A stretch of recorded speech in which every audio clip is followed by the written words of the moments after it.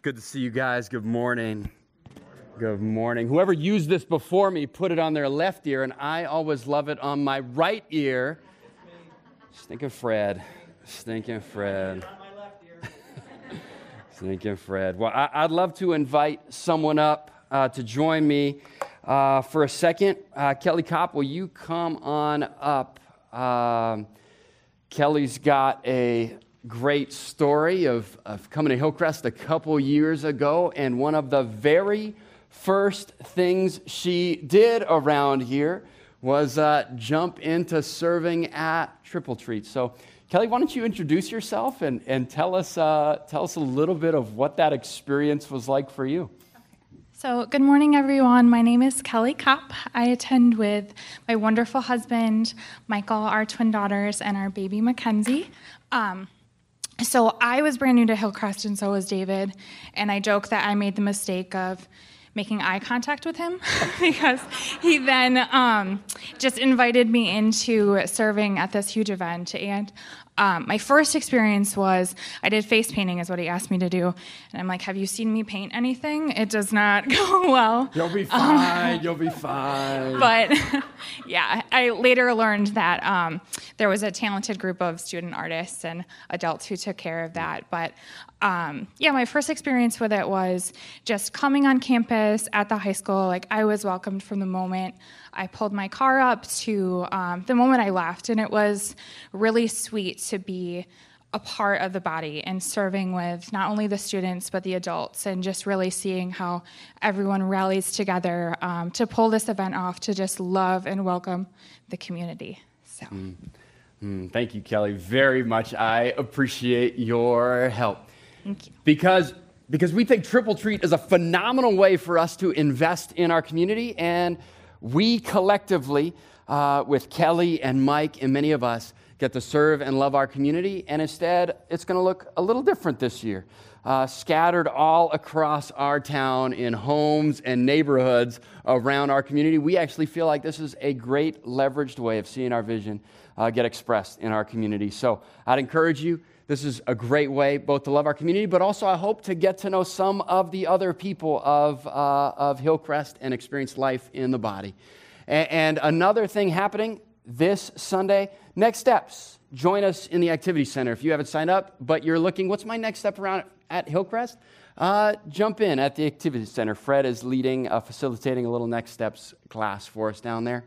And if you are looking for a way just to continue to journey through James, email the office. There's a packet that looks through our first 9 weeks this fall, just to, again, journey along in James.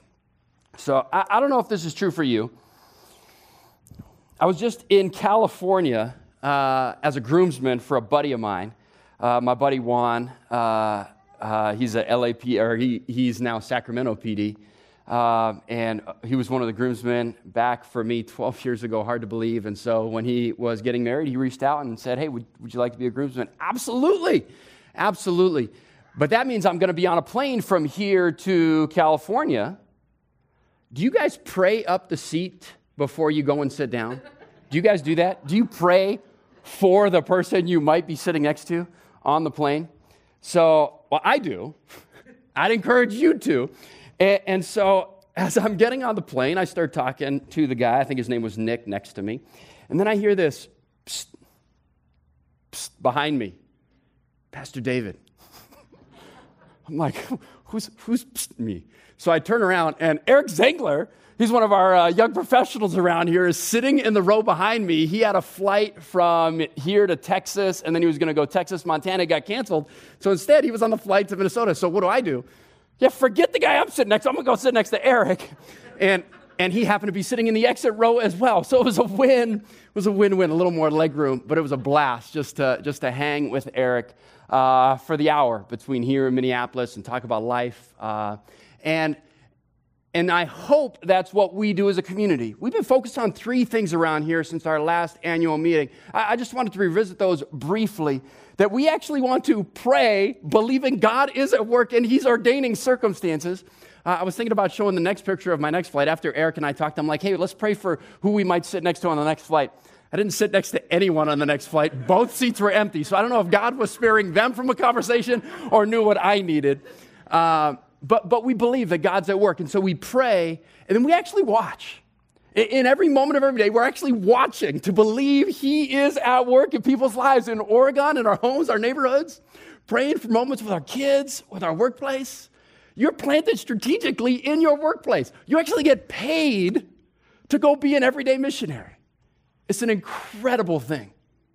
And then we actually want to see our values. We have 5 values around here. We want to see those values permeate everything we do around here increasingly. I love this quote from Will Mancini.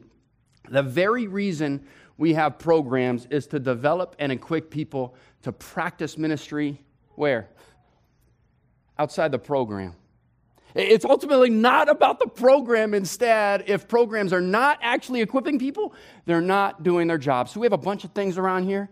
We hope it actually, including Sunday morning gatherings, we actually love our send at the end of the service because we believe God is at work in your lives. And then we love those more intimate settings. And like Triple Treat, we love that we have an opportunity to have an impact in where we are planted. And then third, we are sitting in it, right? Our lobby and this auditorium. The elders are so thankful for your continued generosity. It's never about the building, but we believe we're refreshing our space in order that someone might stick around long enough to experience the treasure that is Jesus. It's never about the space, but I am so thankful. We are so thankful for the time, energy, resources, people, skills to do all that has taken place over the past few months to help this space feel just a little bit more welcoming. And so as we head into the text, I just want to always remind us of this reality. There's no tier 2 disciples, right? If we follow Jesus, we are His disciple, and we are growing as a community to be a multi-generational community, but ultimately communities, plural. We would love to see more communities that have that same heart as Hillcrest, to be disciples, following Jesus, building community, and seeking transformation in our homes, neighborhoods, and world. So pray with me, and then we are jumping into the text this morning, James 1, 9 to 11. But God continues to be faithful to us as a community. God, thank you for the work you're doing around here. Thank you for the work you're doing in our lives. We ultimately just want to see you. We want to build our lives around and on you as our rock, as our foundation in the midst of the storms and challenges and circumstances of this life. So help us hear from you this morning. Always for your glory we pray. Amen. Amen. So we're in James 1, 9 to 11. I just want to do a look back at where James has been, because I think he is building. He's a thoughtful writer. Jesus' brother, he's trying to package all these things he's learned from his brother to encourage the Jewish Christians and then also us readers about what God is doing. And so I just think of us on this timeline in life. And we just have these circumstances that come up, big and small in this life. We have these trials. We have these things that hit our life, this gap between our actual state and our desired state. And if you're breathing, they seem to happen. There's a successive loop of these things. They just keep moving. These circumstances of our life, big and small, in our jobs, in our home, getting frustrated with my kids, stinking coworkers that put the ear thing on wrong. I mean, just challenges in life. The Vikings are now 1-3. I mean, the list is endless. We just have these situations in life. But there's something happening beneath the surface in this, and James tells us, he says, I want you to count it all joy, my brothers, when you experience trials of various kinds, for you know the testings of your faith is producing something. There's something happening beyond the linear circumstances. It's producing steadfastness, and let steadfastness have its full effect, that you may be perfect and complete, lacking in nothing. But what seems to happen is this natural life cycle. And we're going to say it's generally speaking, our culture's view on life, where we experience a trial in observable reality, and how do we know? Well, man, we go, ouch, that was painful. There was pain involved in that. Maybe some relational tension, I mean, we're looking at our culture right now, and there could be frustration. You're feeling in a variety of ways. I know I am. Ouch. And then there's emotions that tend to accompany that pain. Sadness. We grieve, we hurt, worry, anger, bitterness, despair, resentment. There's emotions that begin to well up in us, and we don't manufacture those. They just come, right? If something happens, I don't go, I think I'm going to feel angry. No, I just get angry, right? I don't feel, I think I'm going to feel impatient. No, I just get impatient. And then what happens? In the natural life cycle of life, broadly speaking, those painful circumstances might not always get completed. And then what happens? We cycle back to another trial. James is offering something different. He says, what do? When you don't understand what's going on, you actually ask for wisdom. You pray for God's perspective in the circumstances. If any of you lacks wisdom, let him ask of God, who gives generously to all without reproach, and it will be given to him. We've been praying this prayer. I hope you've posted this somewhere, written it down. We're asking God, use my circumstances to help me gain your perspective and see the circumstance of my life through your eyes. We're clamoring for God's perspective. We want his perspective desperately, and we claim dependence on him. I heard this quote recently: prayerlessness is an act of our independence from God. Prayerlessness is an act of our independence from God. We ask for wisdom. God, we need your perspective. James is blasting us. He's saying, ask for wisdom, and God gives it. And what are we asking for? Not the change of our circumstances. What are we asking for? Wisdom. We want the life cycle of faith. That's what we want. James says, ask for wisdom. We want the life cycle of faith. So when we experience trial, how do we know it's a trial? We go, ouch. And we're probably filled with some emotion. Don't hear me say to grieve is wrong. To feel that sadness is wrong. We grieve. But here's what tends to happen in the life cycle of faith. There's a completion. We sometimes can see the silver lining. Maybe something that happened to us allowed us to have a conversation with someone down the road that we weren't expecting. Maybe the resolution happened in a way that we weren't anticipating. I know that's true for my life. The resolution came in a way that I wasn't anticipating it, and God was faithful. And there was a completion to the circumstance. This is the life cycle of faith. And then what happens? We sometimes go, God, there's joy to be had, because we can see your hand at work. James, though, is saying something slightly different than just waiting for the completion of the circumstance. What does he say? He says, count it all joy. You guys with me this morning? Can you tell I'm a little fired up? Is that okay? I don't know what it is. Maybe I had a little coffee. I set my coffee to brew last night. Last night I poured the grounds, and I set it for 5:30 this morning to be ready to brew. So when I got out of bed, I poured myself a cup of coffee. And I don't know if you do this. I actually pour ice. I put ice in a cup, and then I pour hot coffee on ice. Is that weird? It just tastes better. I don't know what it is. And some people are like, David, you drink coffee all the time. How do you get any water in your system? Melted ice. It is a phenomenal win-win. You get coffee, you get ice. It's win. The logic, the inconsistent, I don't know. So here's what happens. It's complete. Then what happens?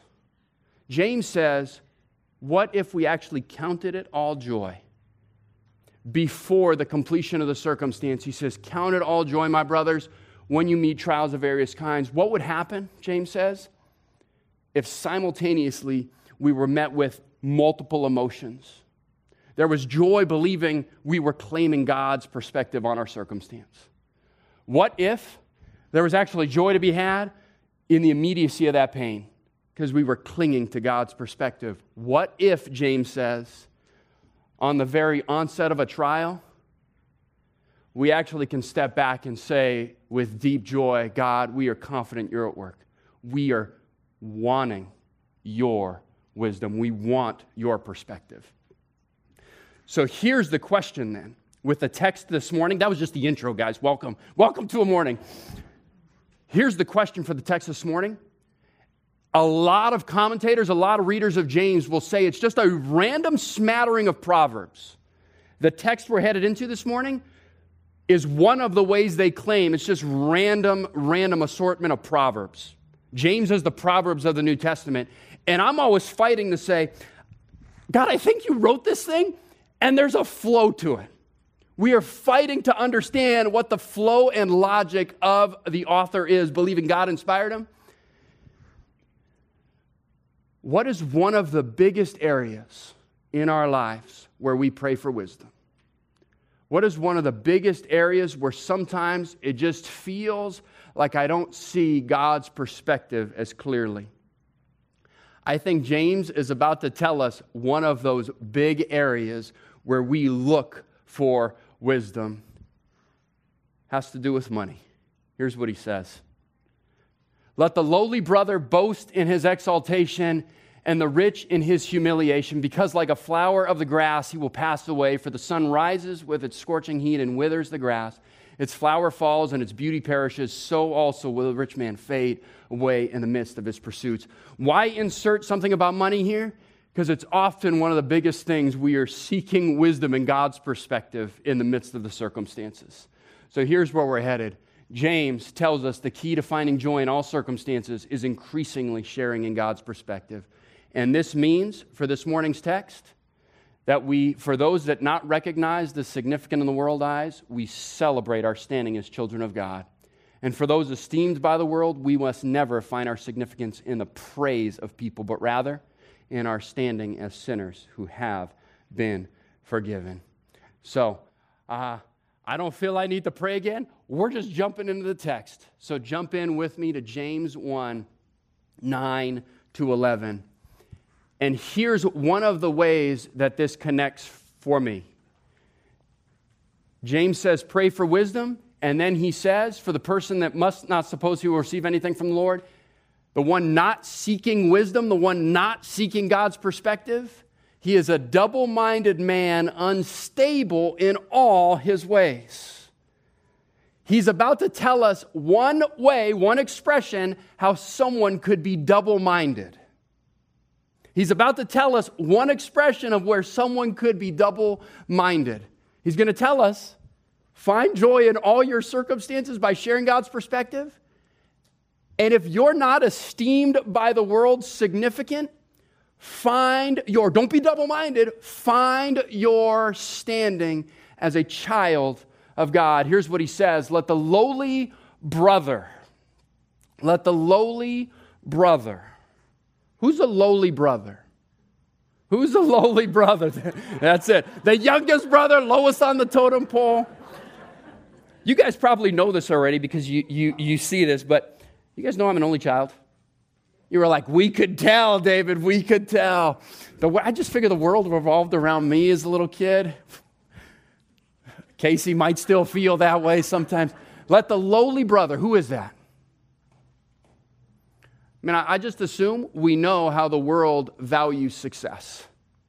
We know what the criteria is. Someone who's a lowly brother, what is that? Well, we just measure people based upon the money they have, an unusual skill they might possess. I mean, again, someone can chuck a ball 300 yards a game, right? We go, dang, that guy's impressive. We begin having conversations about who the GOAT is, who the greatest of all time is. Physical appearance, plastic surgery, right? I mean, we begin posting what we want people to see on our social media platforms, what we perceive to be viewed as successful, a position or title, what's recognized. Who's the lowly brother? We understand influencer status, that's something to crave. Or even just being associated with someone. James says, let the lowly brother boast. Someone who doesn't possess any of those things, what ought he boast in? He's not boasting in any of those things that might be perceived as successful. What does James say to boast in? Boast in your exaltation. How is a lowly brother, someone who's not perceived as successful at all, what are they boasting in? What is that exaltation they ought to boast in? Here's how Peter tells us, just last book we read. Blessed be the God and Father of our Lord Jesus Christ. According to his great mercy, he has caused us to be born again to a living hope through the resurrection of Jesus Christ from the dead, to an inheritance that is imperishable, undefiled, unfading, kept in heaven for you, who by God's power being guarded through faith for salvation, ready to be revealed in the last time. In this you rejoice.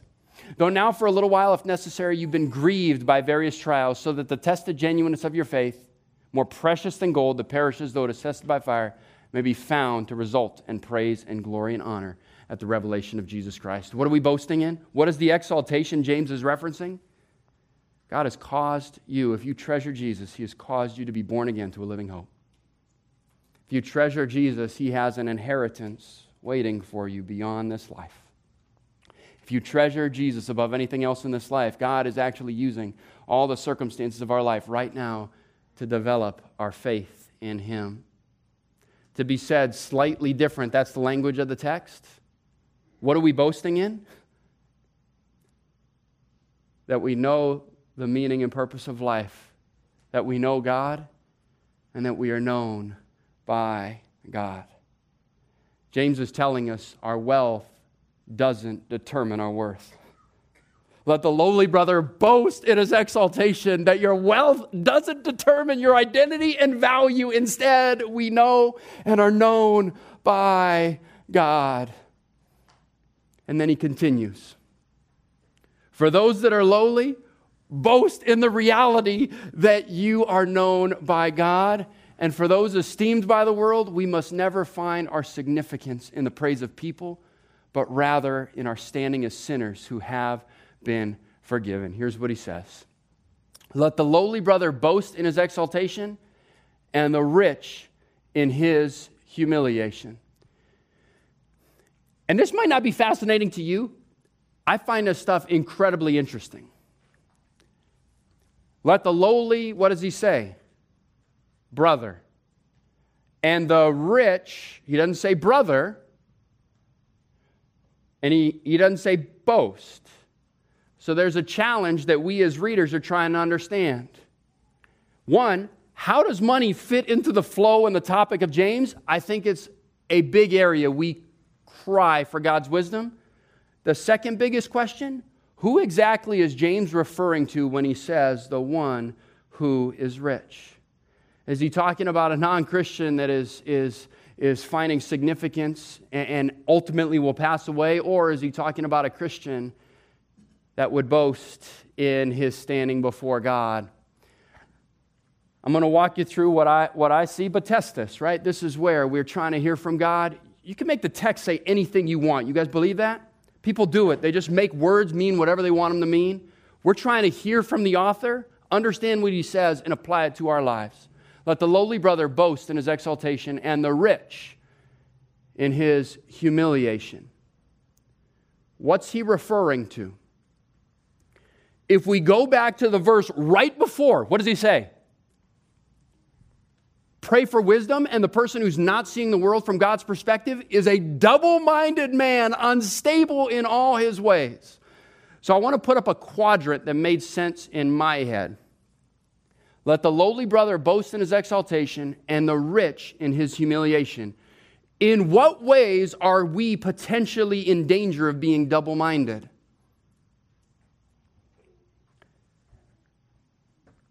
Whether you're poor or you're rich, you have the possibility of being double-minded. There is a godly way to be poor and an ungodly way to be poor. And there's a godly way to be rich and an ungodly way to be rich. Don't be double-minded, James says. Instead, what does he say? Have God's perspective. Have a godly perspective. Because what do those who have not want? James writers, or James readers, I just assume, are a bunch of have-nots who just got kicked out of Jerusalem and are scattered all over the known world. They have not. What do they want? They want to have. They want significance in the eyes of the world. They want, as a lowly brother, they're looking for something, and yet James says, you have something better than that. You actually have Jesus present with you. Those that have, what do they want? I just assume they want to have more. You look at the richest people in the world, I assume they're not content with being number 3 or 4 on the list. They want to continue to escalate their value. And yet, what does Jesus say? Through James, he says, let the lowly brother boast in his exaltation. You have something greater than anything this world can provide. You have Jesus. And let the rich boast in their humiliation. If you're a Christian who maybe came to faith, and you know the middle class is a modern day phenomena. Can you just imagine sitting in a first century church where you have lowest class possible citizens with now these rich landowners coming to faith?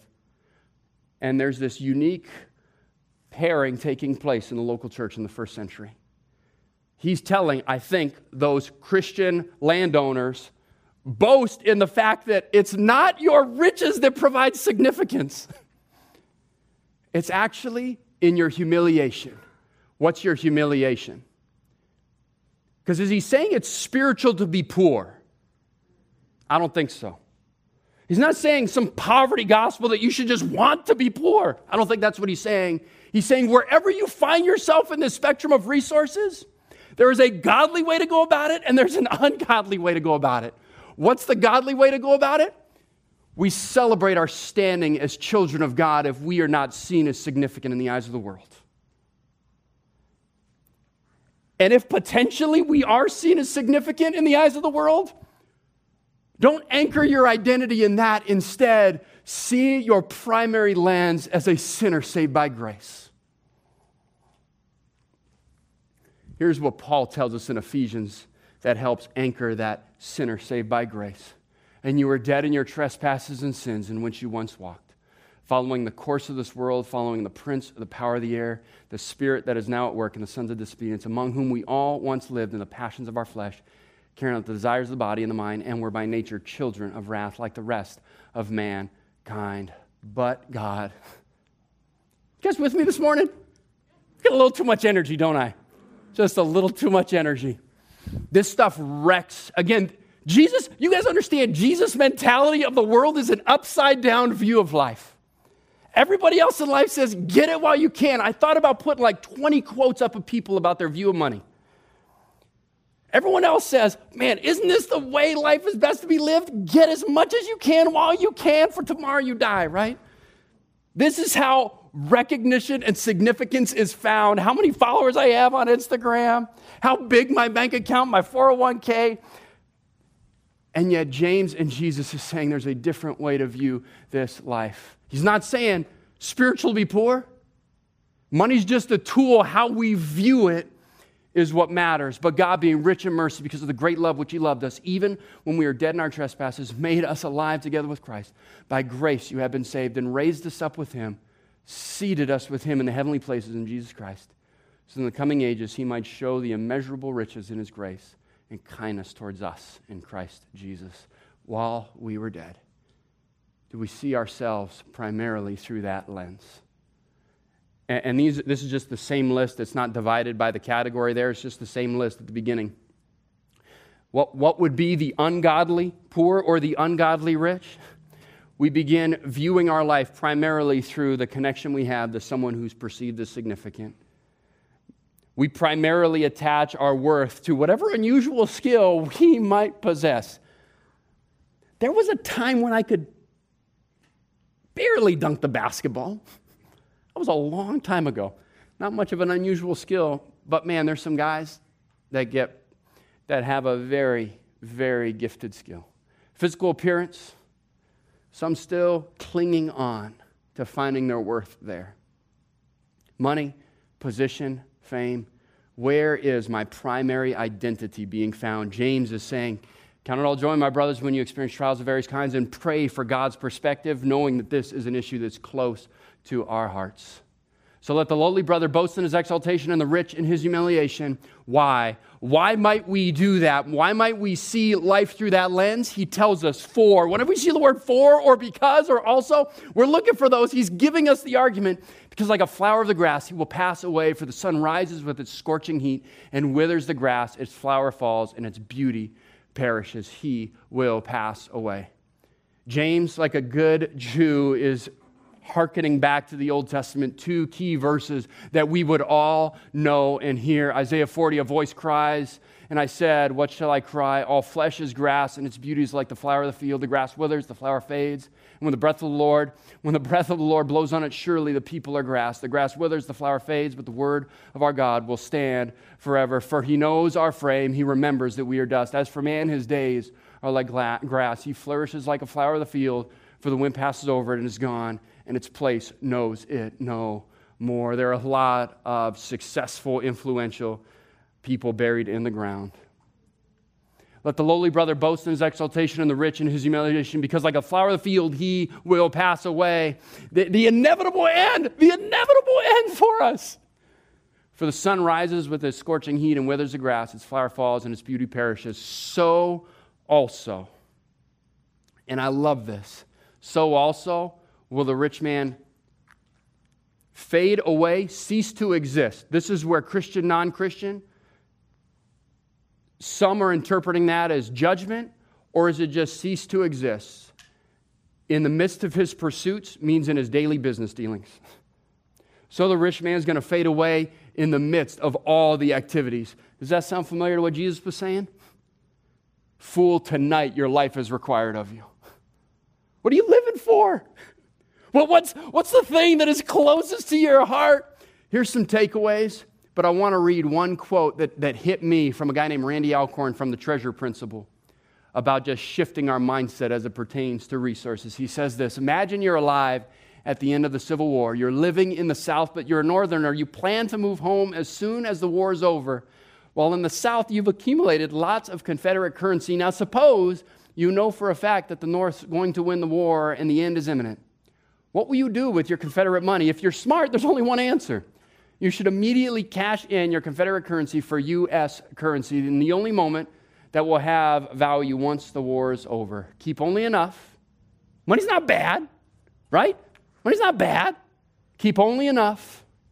Keep only enough Confederate currency to meet your short-term needs. Kingdom currency, backed by an eternal treasury, is the only medium of exchange recognized by the Son of God, whose government will last forever. The currency of his kingdom is our present faithful service and sacrificial use of our resources for him. The payoff in eternity will be what Paul called a firm foundation consisting of treasures beyond our wildest dreams.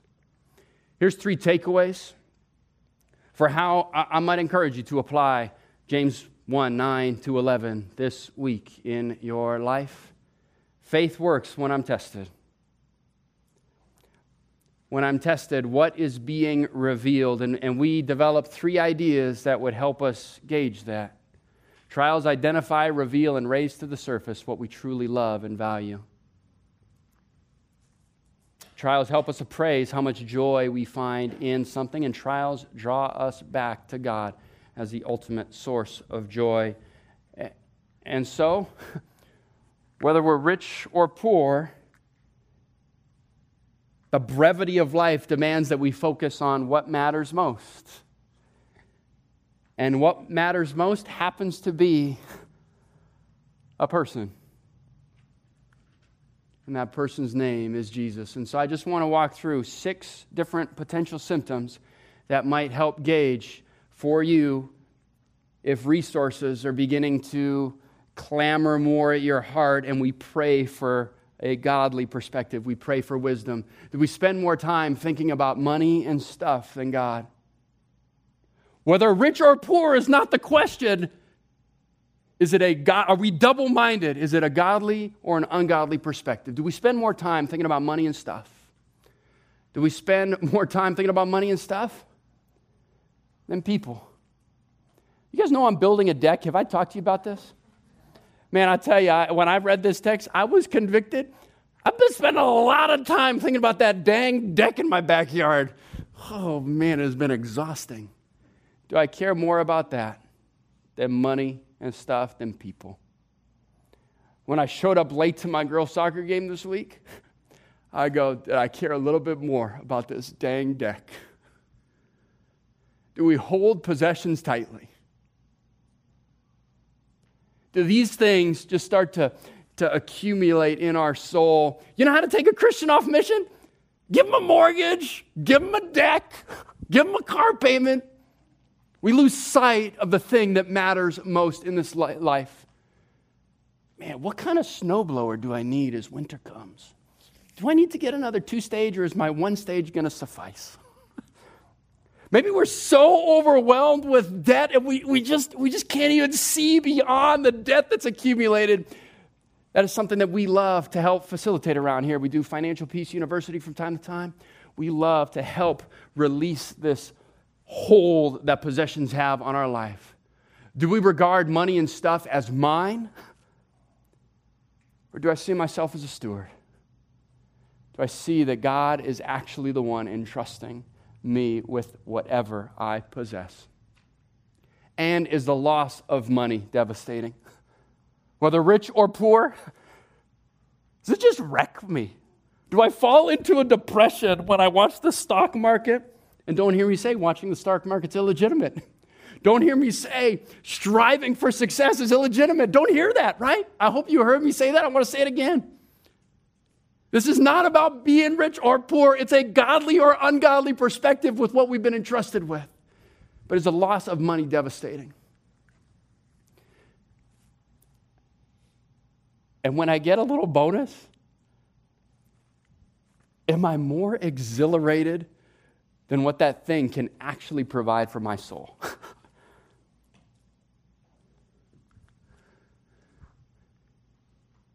At Hillcrest, we believe that everything is from God. This includes our time, our treasure, our talent, and we simply want to honor God with what we've been entrusted. Pray with me. Oh, God, you are so good to us.